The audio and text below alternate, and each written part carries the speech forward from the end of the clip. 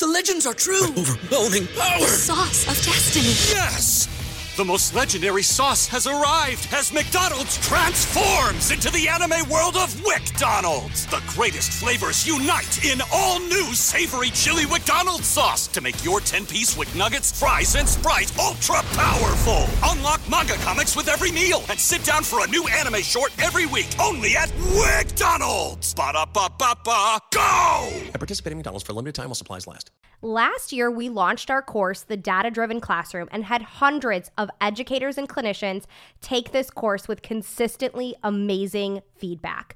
I heard from so many teachers how this course really changed the way they approach data, how they were able to set up simple data systems, train their paras, and be collecting data to make data-based decisions within days of finishing the course. That feedback made me so happy.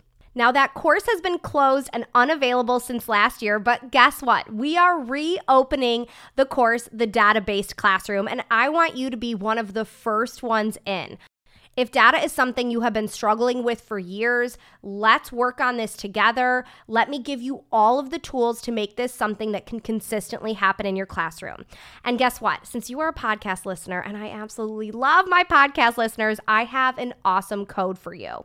When you use the code DATA100, you're going to get $100 off of the course bundle. Now, this code is only going to be usable until March 20th. So you only have 1 week to use this code, but Data100 will get you $100 off of that course bundle. So that means for less than $200, you are getting the amazing data toolkit with literally hundreds of data sheets, all editable. And don't worry, I teach you how to edit it. And that entire data-driven course that touches on academic data, behavior data, staff training, and so much more. There's a link in the show notes with all of the information. Let's make this year the year that data really works. Hi, I'm Sasha Long, special ed teacher and board-certified behavior analyst. Welcome to the Autism Helper podcast. I'm here to explore different strategies to improve the lives of individuals with autism.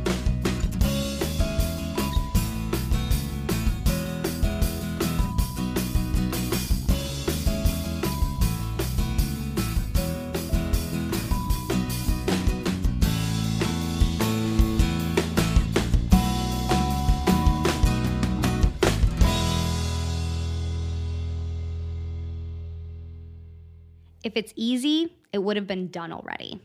I think about this a lot with behavior change, but this is also applicable to skill acquisition too.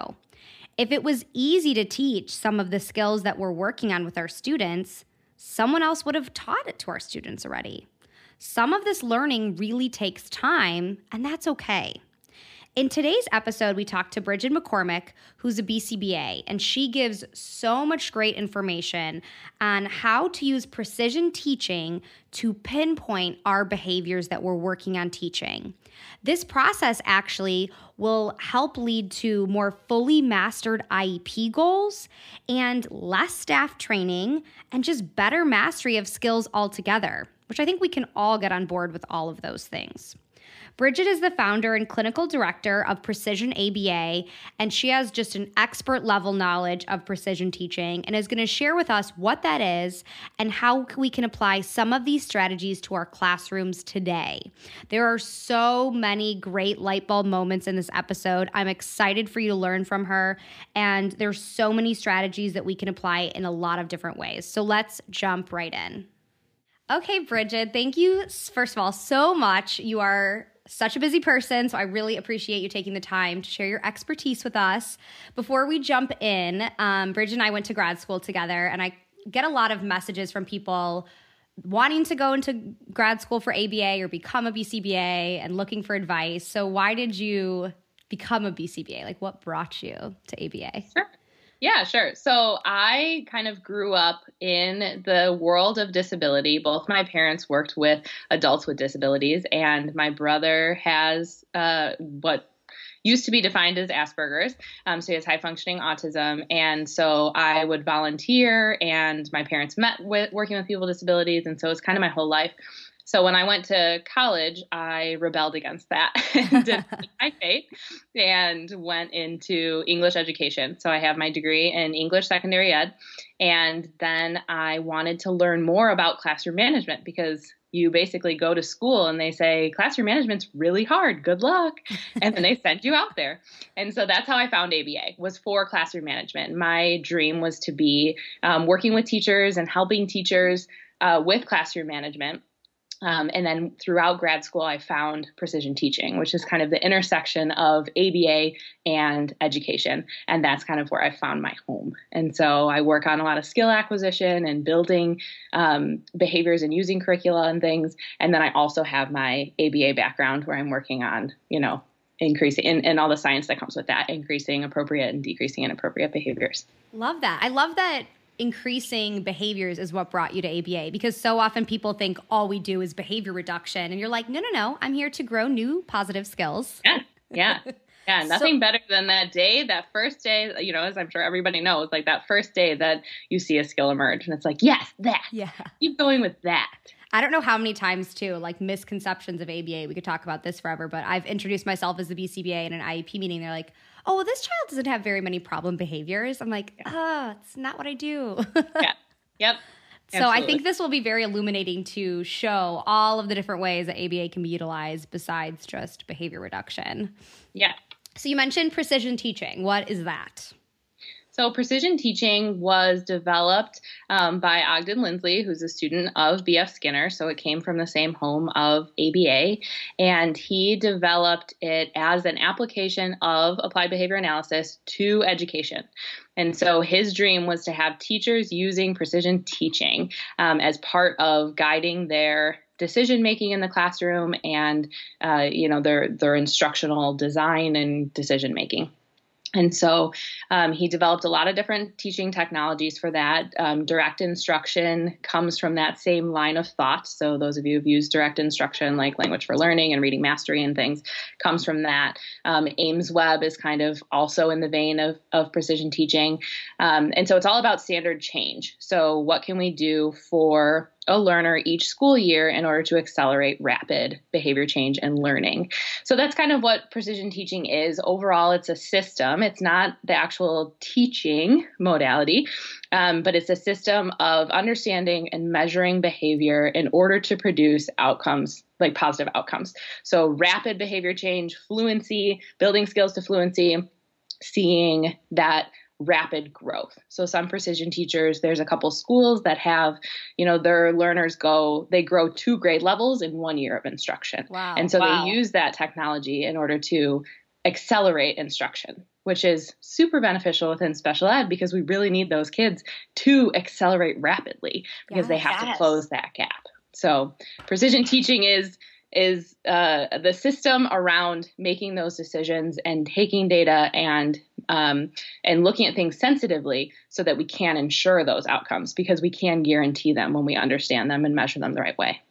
Love that. All of that. And yeah, you're so right. With special ed, we have a lot of grades oftentimes to catch up on. So if we can increase that rate of learning, I mean, that's what obviously every teacher would want, but it's even more important in special ed.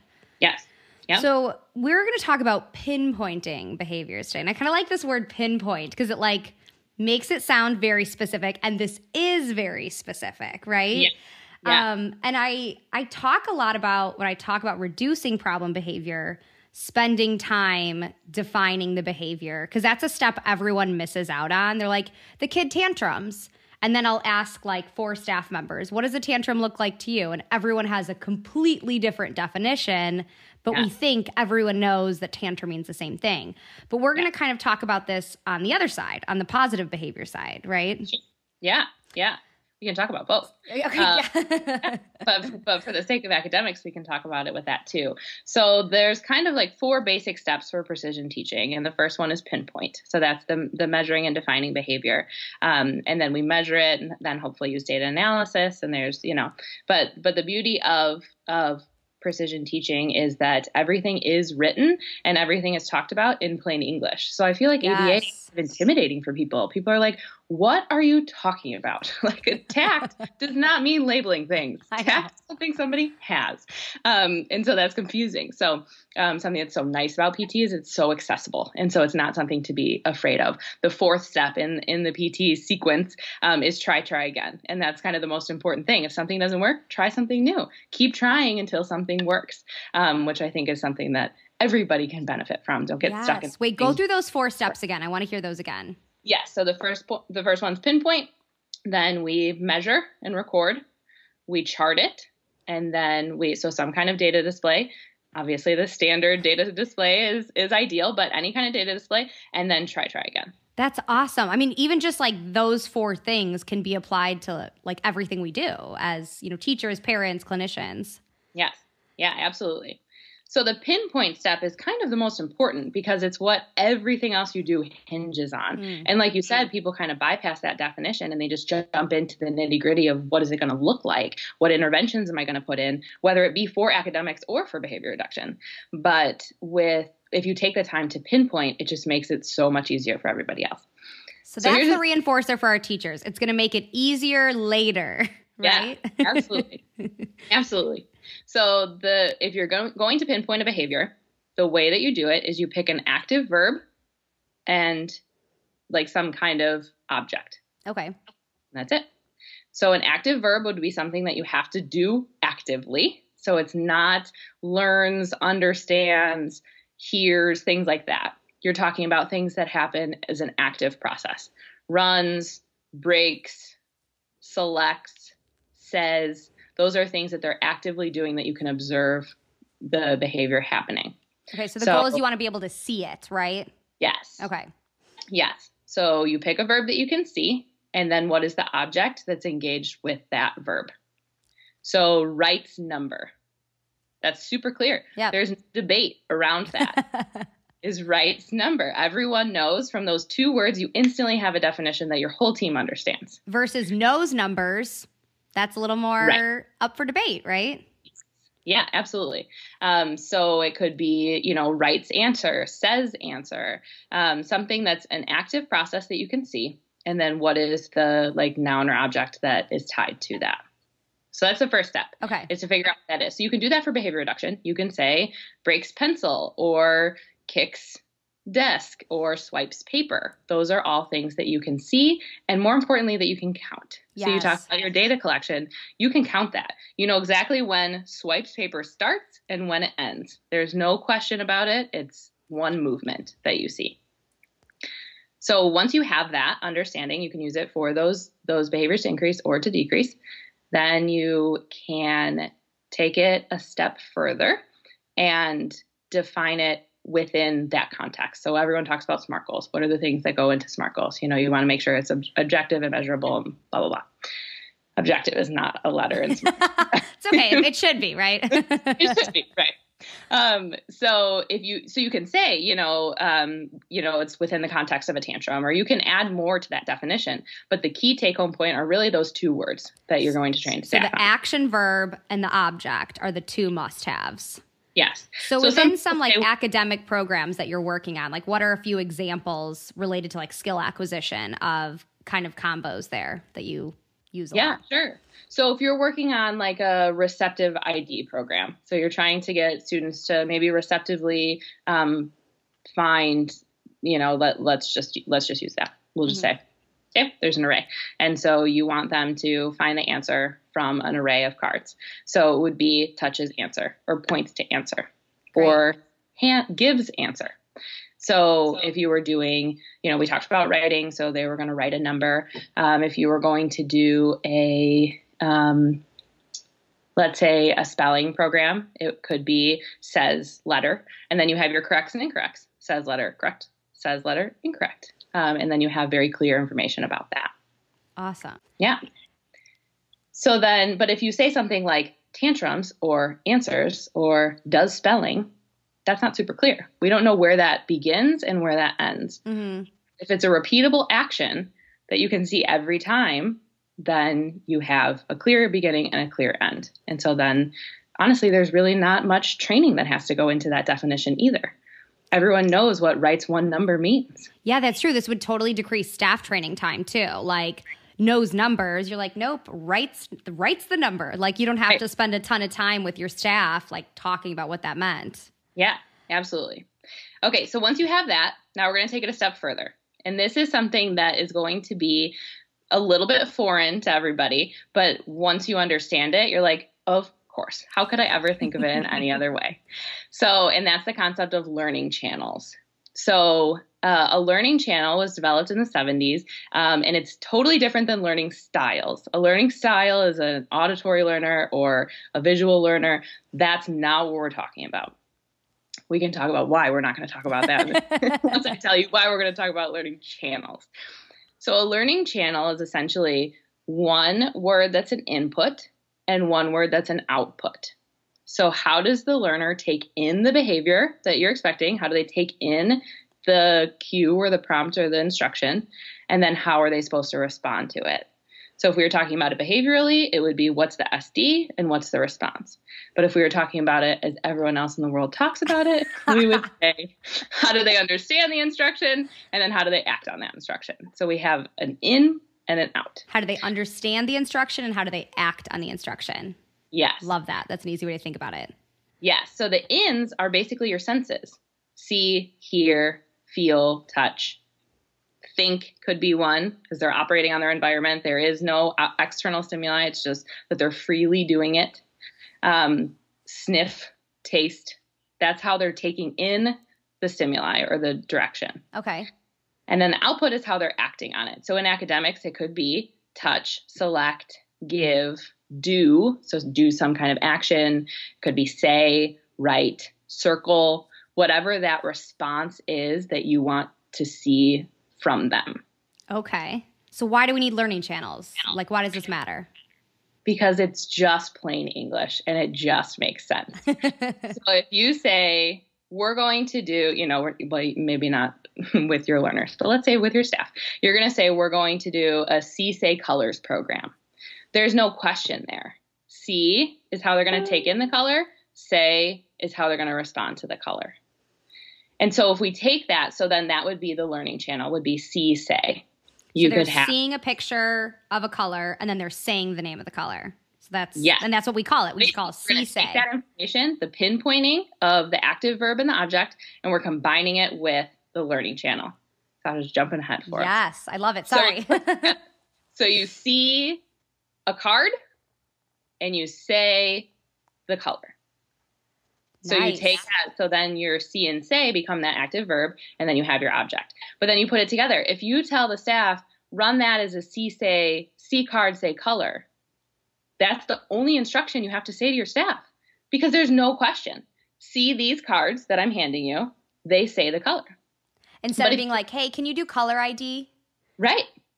Because if you hand them a stack of color cards, you spent your time laminating and making sure that you have all these cards and they're ready and they're in an array of colors and, you have all your stimuli and you give it to the staff and say, can you run this? Well, one of them is going to run it as a see touch. So they're going to see the colors and touch the answer.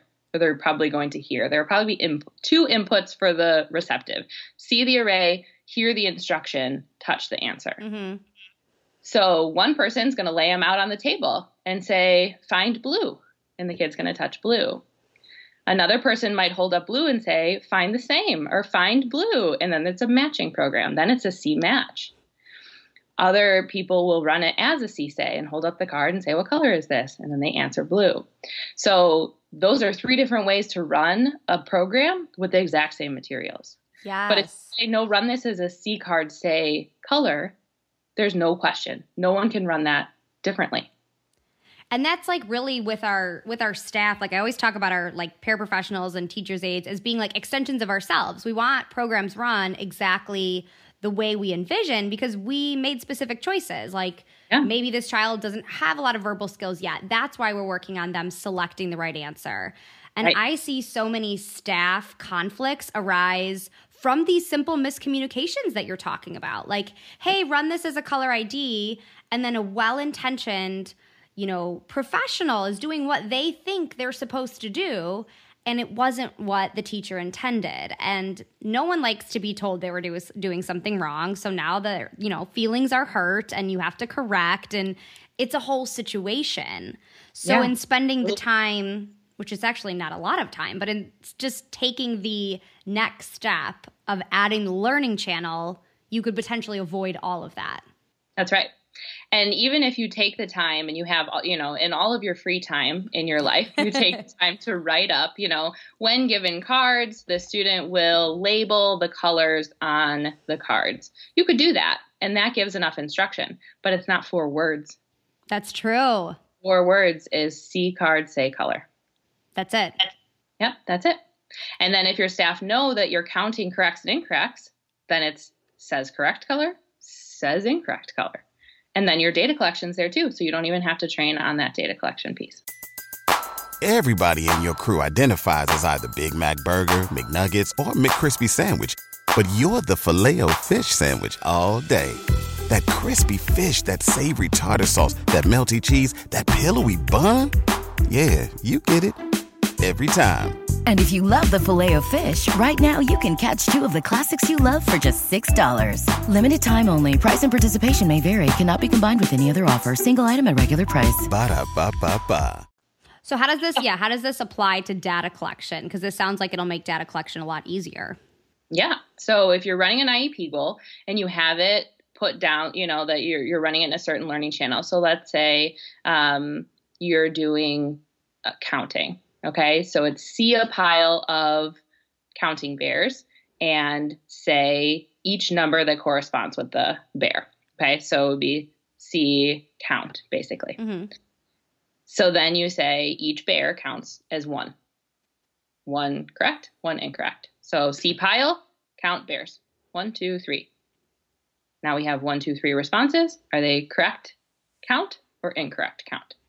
So once you have things set up that it's a learning channel and your staff knows it's a correct or error, either way it's correct or error, then they can just collect data in that way. Mm-hmm. If they have it in cards, then they have 2 separate piles for corrects and errors, and then they can count them up at the end and not even have to worry about taking data in the middle.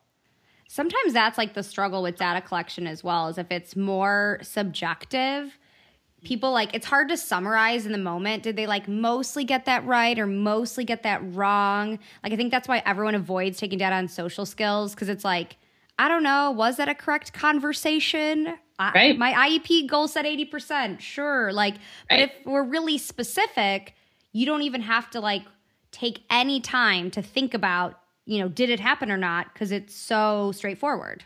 Right. Right. Says hi. Yeah. Either did it or didn't. Right. Either did it or didn't. Sees peer, says hi. So I love that. I love that for social skills. And then you have it right there. So how does this apply to IEP goals? Could teachers be writing IEP goals and applying these tools to an IEP goal? So I think that would make everyone's life easier. There are so many IEP goals that are I want to get all the quantifiers in there. So when given a situation and teacher model and instruction, the learner will identify emotions of others in a realistic scenario and a contrived scenario in which those emotions might be felt in 4 out of 5 trials. It's let me give you everything you need to know. And this IP goal is now 72 words. Right. And so that's great, because that, everyone's well-intentioned. They're trying to be super thorough, but they could just say, see video scenario, say emotion. And then it's a 5-word IEP goal. Yeah. So obviously your IEP goals need to have, the mastery criteria and things in it. But when somebody says in an IEP goal that a learner will receptively identify something, that's super clear to say learner will receptively identify, let's say emotions for now, so that we're not stuck on colors. Learner will receptively identify emotions from an array of 3. So that is clear. Receptive, we know, is some kind of selection response. But are they selecting it? What are they seeing when they're selecting it? Are they seeing one example and then matching it? So is it a C match? Are they seeing it, seeing an array of 3 and hearing happy and then pointing to happy? Are they watching a video and then matching that? Are they seeing or hearing the instruction and then finding it and navigating it on their device. Those are all different ways to receptively identify something. And so if you're able to clearly define it, you know what you're doing, and the person who gets the IEP after you, who inherits your student next year, knows what you're doing. And I think by controlling for that, I think a lot of times teachers have these goals and they're like, well, it's really great that I can do it in different response modalities. So I don't want to pigeonhole myself. I want to say learner will learn their full uppercase alphabet. Let's say they're going to label all letters. And I want to be able to have that opportunity to increase or decrease the array or add prompting or change the font or whatever. And that's true. But if you control for it, it allows for clearer decision-making for you because you're not comparing apples to oranges in your data. Well, this day it was a C sort and this day it was a C say. Yeah. Well, you can't compare them because they're different skill sets. But if you were to benchmark them and say quarter 1 is going to be a C sort, quarter 2 is going to be a C array, hear instruction, point to answer. Quarter 3 is going to be C array, point to target, say answer. And then quarter 4 is going to be C single picture, say answer. Then you can say the learner understands their emotions. And then the annual goal is that they are able to label emotions in lots of different response modalities. But then you were clear and your aides were clear and everyone knows exactly what they can do. Because there's plenty of times that teachers one year say, they mastered their goal. And then the second year, they're like, no, they didn't. Yeah. It does, it goes to a new teacher, but it's likely because it's a different response modality. Yes. The apples to oranges thing really jumped out at me when you said that because we do that so often. Yeah.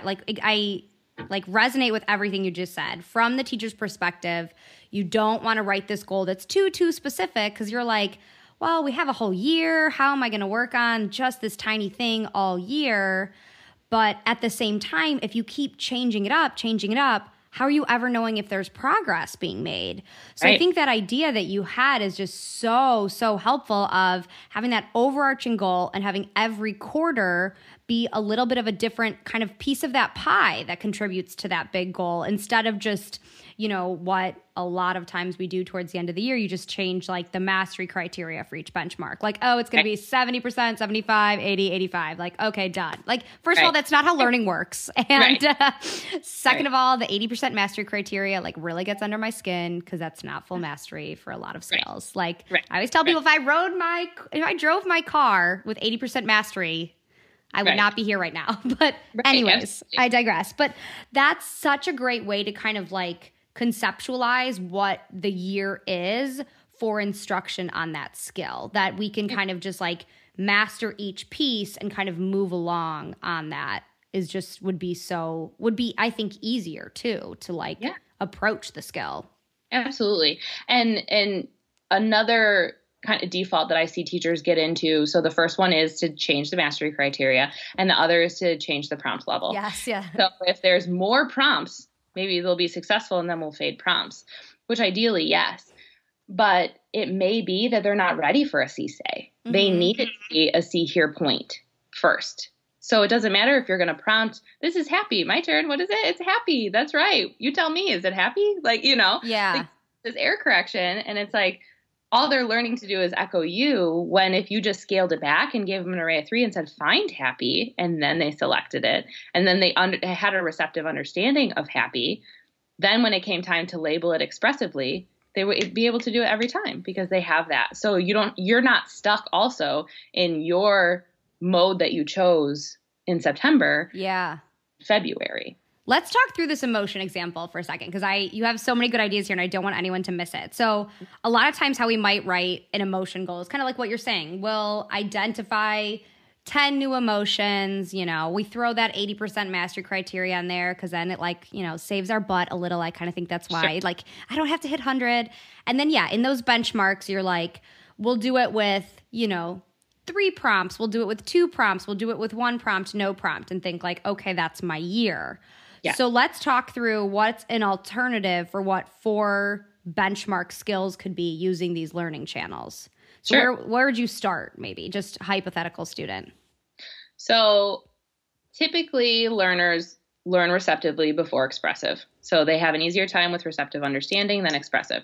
This is not true. All of us have, I'm sure, met somebody who can talk a lot, and not even talking about our students. They can talk all day about a topic, and you're like, that's not true, but they know how to talk about it. So that's not necessarily true, but overall receptive is easier. So if you want to start with an array, and you can start with a smaller array, see array of 3 pictures, hear, happy, point to happy. So they're seeing 3 different pictures of emotions. They're seeing a picture of happy. You could. Or you hear the instruction. Okay, so they're seeing 3 pictures. The teacher's saying, show me happy, and they're pointing to happy. That's right. So that would be one skill we work on. Yes. And then what would our next kind of potential benchmark be? So then you can jump to see array, point to picture. So the teacher's not giving any instruction. See array, point to picture, say emotion. Ooh, okay. So there's 3 pictures out. Teacher doesn't say anything. Johnny points to the first one and says, that boy's happy or happy. Yep. Awesome. Yep. Love that. You could do, this is probably an easier one, but you could do see sort. So see 1 card and 3 piles of the 3 different emotions and match or sort those pictures. So put all the happy faces together, all the sad faces. Yeah. Yep. Absolutely. So that's another way that you could teach understanding of emotions. Eventually you get to the point that it's see emotion on either a real person or in a video and say emotion. That would be the next step because you're taking it out of pictures. Yeah. Or maybe you're doing it as see a video, say emotion. So you don't even have necessarily their full face. You see a whole context about what's going on. So see video, so watching a video on someone of something and saying like, oh, that person's angry. So that's kind of what that would look like. Yeah, absolutely. I mean, there's so many options, even just in like a specific thing like emotions. Yeah, absolutely. And you can build in different emotions. You can add in why. You can add in how that person feels versus how you'd feel. You know, somebody eats broccoli and is happy versus somebody who eats broccoli and feels disgusted. You know, those are 2 different reactions. So, you know, you guys know that the options are endless. That's what you do as teachers. You know that there's so many different skills that you can teach. But by controlling for those variables, you can extend the skill and make sure that they're able to do it in different modalities. Too often people get stuck in receptive versus expressive, and they get stuck in, you know, I need to jump to answering WH questions. I need to make sure that they know how to answer WH questions, you know, or some other expressive, you know. But if you want them to answer, let's say what doing questions, because that's kind of a good place where people typically start when they're doing WH questions. If you're going to answer what doing, so what is this person doing? And you can teach rote responses. Oh, they're able to answer to 16 scenarios, 16 of 20 scenarios of what is this person doing. But if you start off with like see point to verbs, see here point. So see array of pictures, here target, point to answer. And then you move to... Explain what that looks like for a minute before you jump. Yes, yeah. See array of pictures. Here targeted verb. So here like jumping. The teacher says jumping and the child points to the picture of someone jumping. That's right. Okay. Right. And then you move into a, you know, maybe you do it. I like to teach verbs. This is an aside and not relevant to the conversation, but I love it. I like to teach verbs using GIFs because they're fun and they're moving, and it's hard to depict verbs in pictures. But maybe you do 2 GIFs on a PowerPoint screen, and then they have to discriminate it. So see moving picture in array of 2. Here jumping, point to jumping. And then you can move to see 1 picture and then say the verb. So they have to independently generate the response. So they're seeing the GIF of jumping and they're saying jumping. That's right. You could do here, jump, and do the action. So they have to complete the action of verbs. So those are lots of different ways that you can teach verbs and get a full, complete understanding of the concept of verbs. And then when it comes time to what are they doing, they're like, oh, I can answer that no matter what I'm looking at.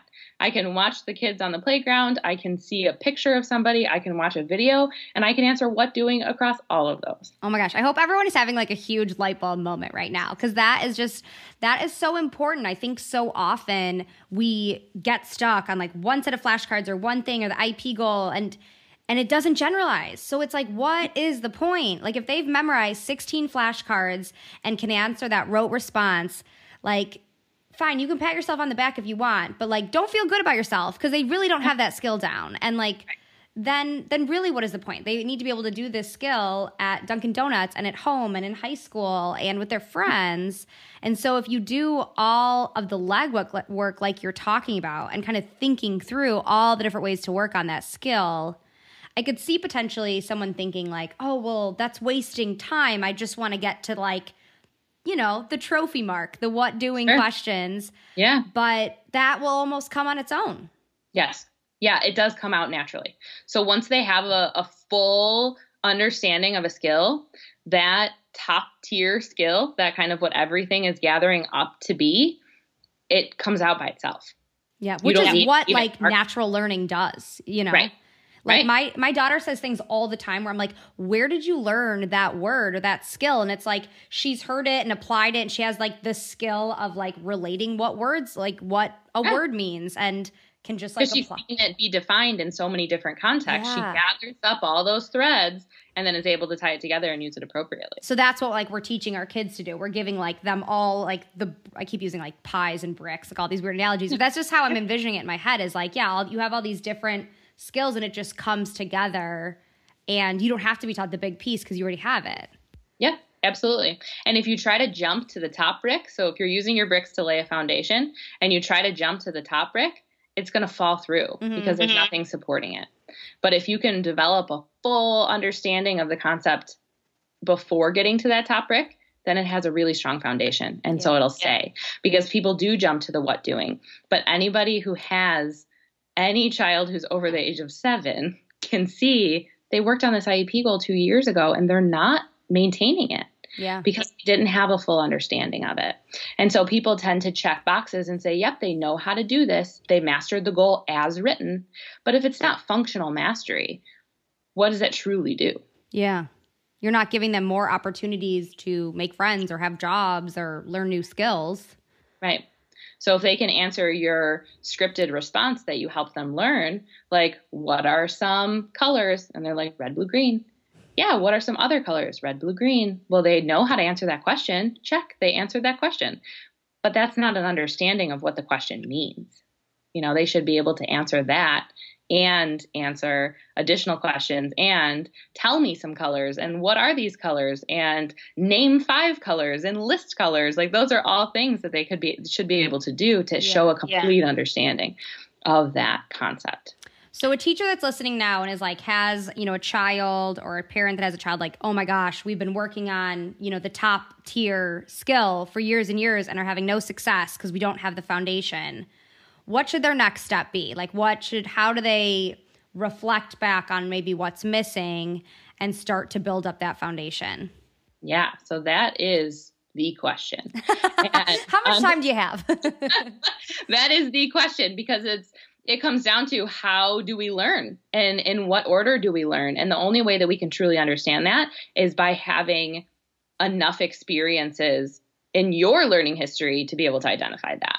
So the first step really, what I would say is to create a list of all the different targets. So the different learning channels and pinpoints that can go into a certain skill and then just test them. Okay. Can they do it in this response modality? Can they do it in this response modality? And then find where the gap is. And then so if someone's listening like, oh my gosh, I've been working on my child answering like, what's your name for forever? We just can't get it. You would go through those learning channels. So these are those action words, the senses, the input, the output that we talked about a while ago, and list all the ways that can be targeted on. That's what you would kind of do. And then just sit there and be like, can you do it? Yes or no? Yes or no? Yep. And like, I mean, there's no obviously number on there, but like if someone goes through all those and you have, you know, let's say 15 different targets, that might be okay, right? Yeah. Absolutely. Because you hopefully will start to see that generalization too across the different modalities. But if they aren't able to answer it, because what's your name is a hard one, because that's how we typically receive personal information. So, just to kind of take a sidestep from what you were asking, and then I'll come back to it.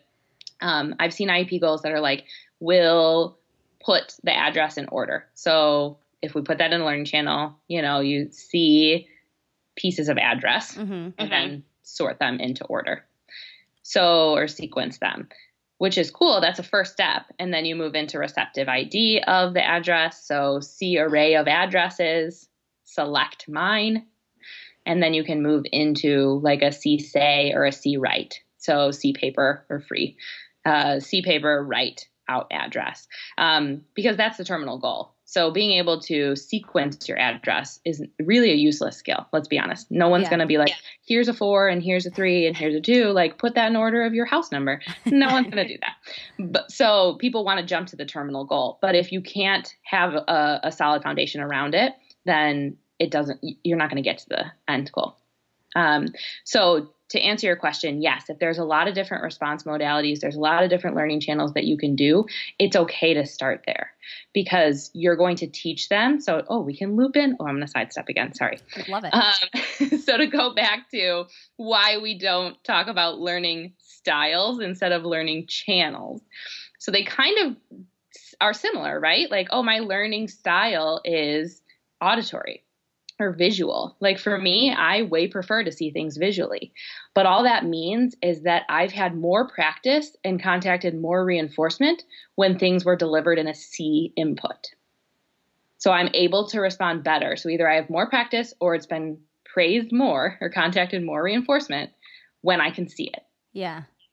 And we tend as teachers to go into those learning styles and say, because we experience it, like if it's strongest for me to see things, then I want to see things. But the world is auditory. So I can't see conversations. I need to strengthen my auditory repertoire. And so we have to do that with the kids too. So if we just go to their learning styles, we're teaching them how to respond in one modality that's their strength, except that we're not teaching them to understand the rest of the world, which is responding in different modalities. So learning channels are key because you can use the strengths to support the weaknesses. But just because it's a weakness doesn't mean you don't touch it. It means that you spend more time on it to teach it. So if you see that you have a hear question, say answer. So I'm going back. Yeah. Hear question, say answer. I'm like mapping out my answer. Yeah, no, I like it. I'm a visual learner. I'm like, but over here is this category of question. And now we're going back to the original. So if you had that original target was hear question, say answer.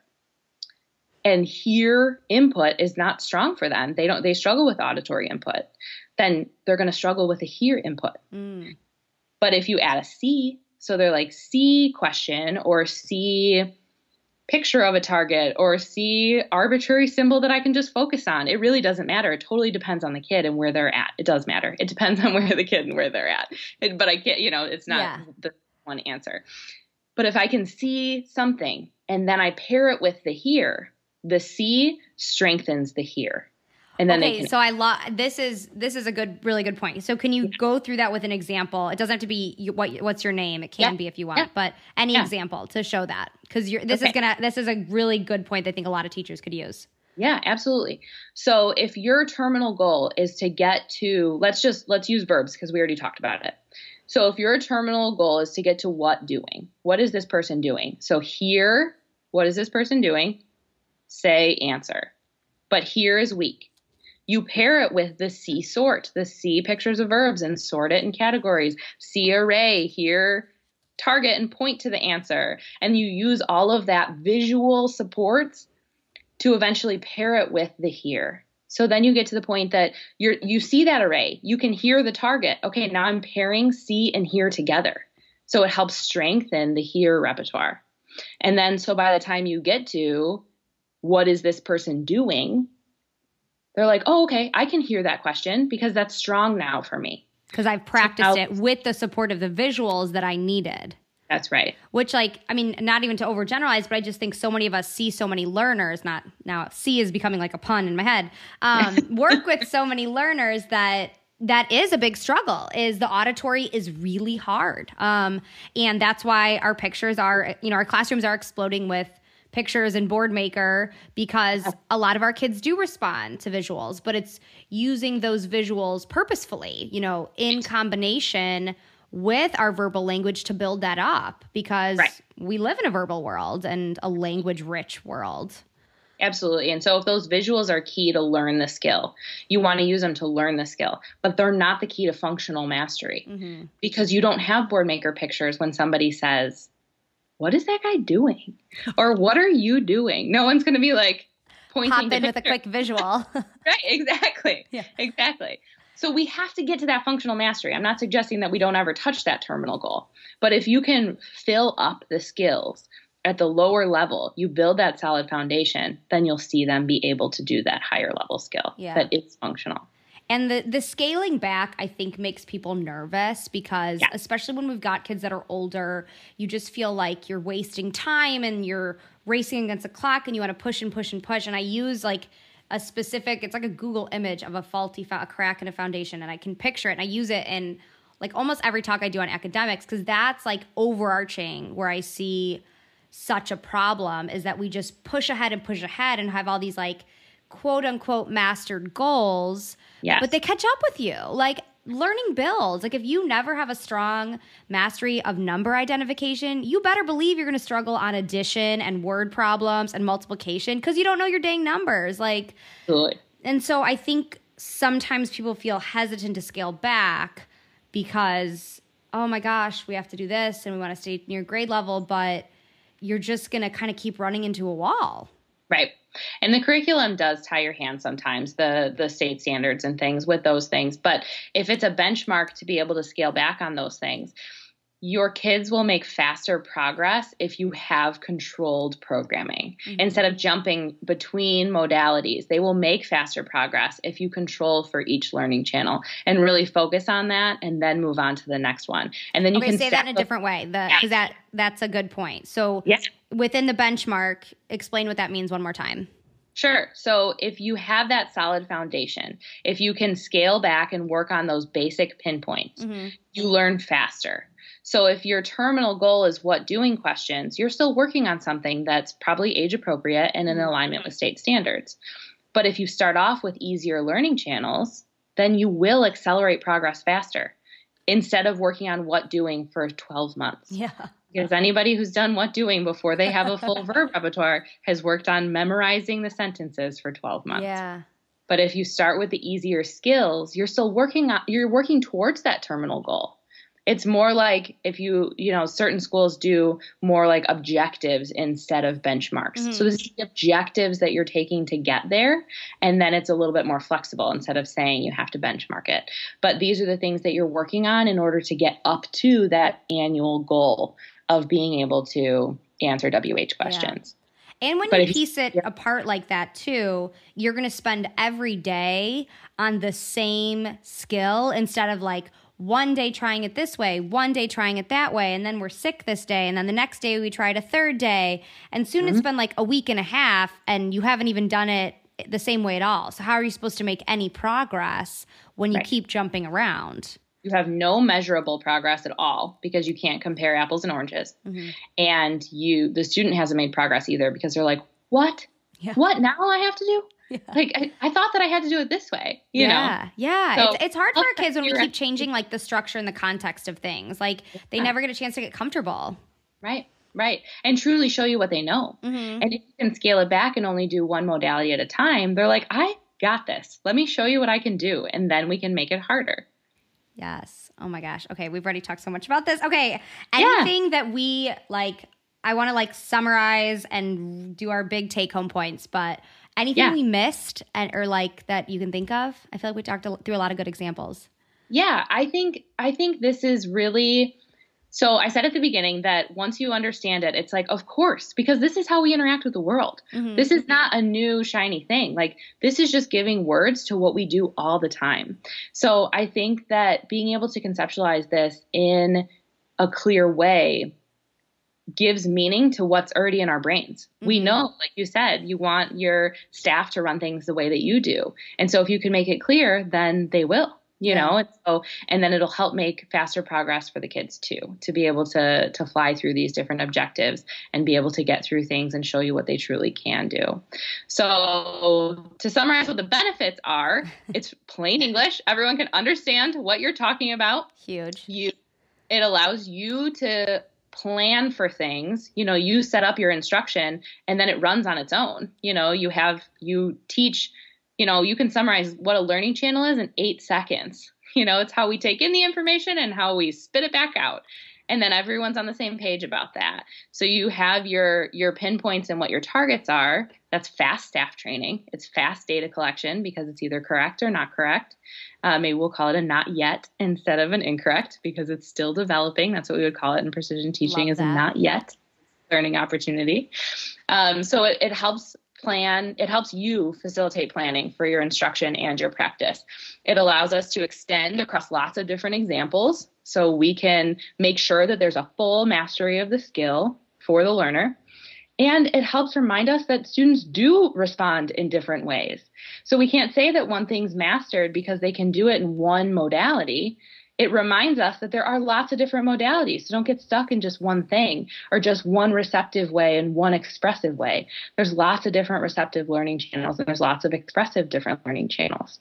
So by making sure that you cover all of those learning channels, you're making sure to cover how they're going to interact with the world, how they can interact with those stimuli. And it's also way more fun.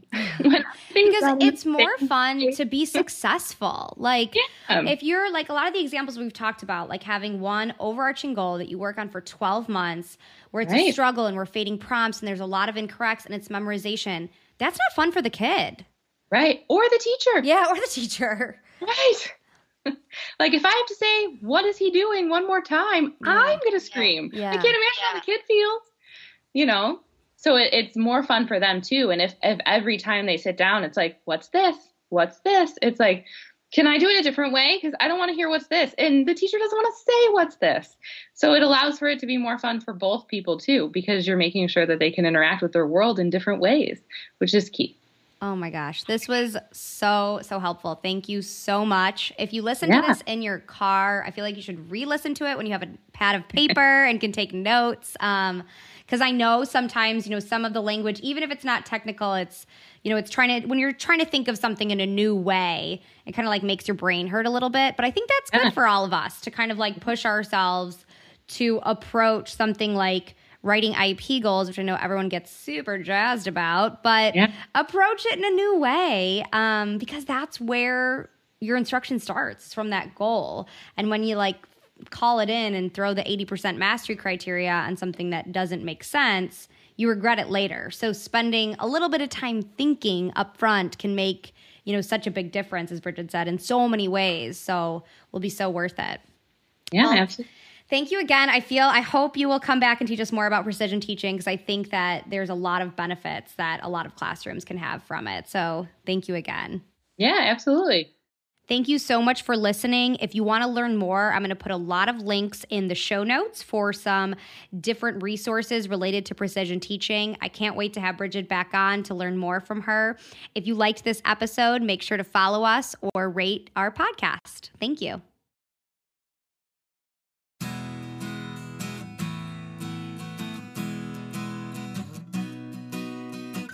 If you would have told me a few years ago that my favorite part of my job is getting up in front of sometimes a few hundred people and giving a presentation on data or behavior academics, I would have thought you were crazy.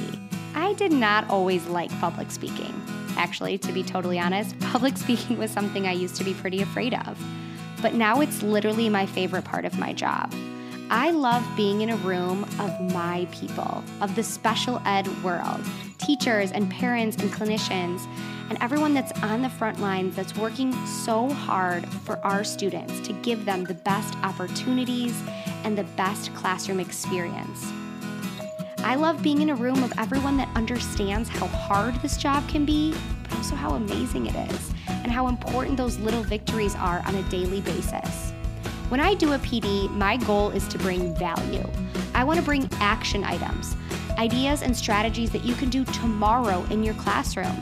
I have sat through too many professional developments that either didn't apply to me or were too hypothetical and philosophical. And my special ed heart always wanted to know, what do I do next? What do I do tomorrow? If you are interested in learning more about how I can come to your school to do a professional development, please visit theautismhelper.com/speaking. There's a contact form as well as a lot of information about all of the different sessions I give. I'm happy to answer any questions and work with your school district.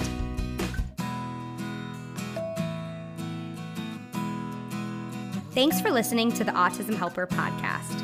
If you liked what you heard and want to hear more, hit subscribe. It would mean a lot to me if you left some feedback. Whether I'm working one-on-one with a student, doing a podcast like this one, or presenting for a PD, my goal is always to provide as much value as I can. So your feedback really helps me make sure I'm doing just that. If you have other topics you'd like me to cover, leave in the feedback or message me on social media. You can follow me at The Autism Helper on Facebook, Instagram, YouTube, and Pinterest, or visit my website, theautismhelper.com. Thanks again for listening.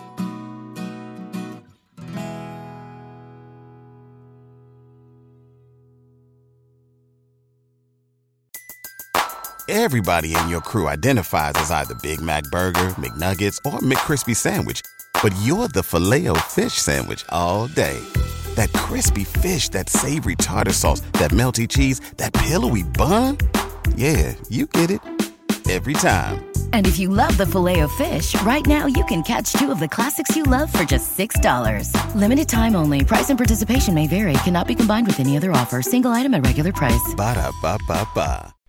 Having the right resources for your classroom is essential to making sure your classroom is running smoothly.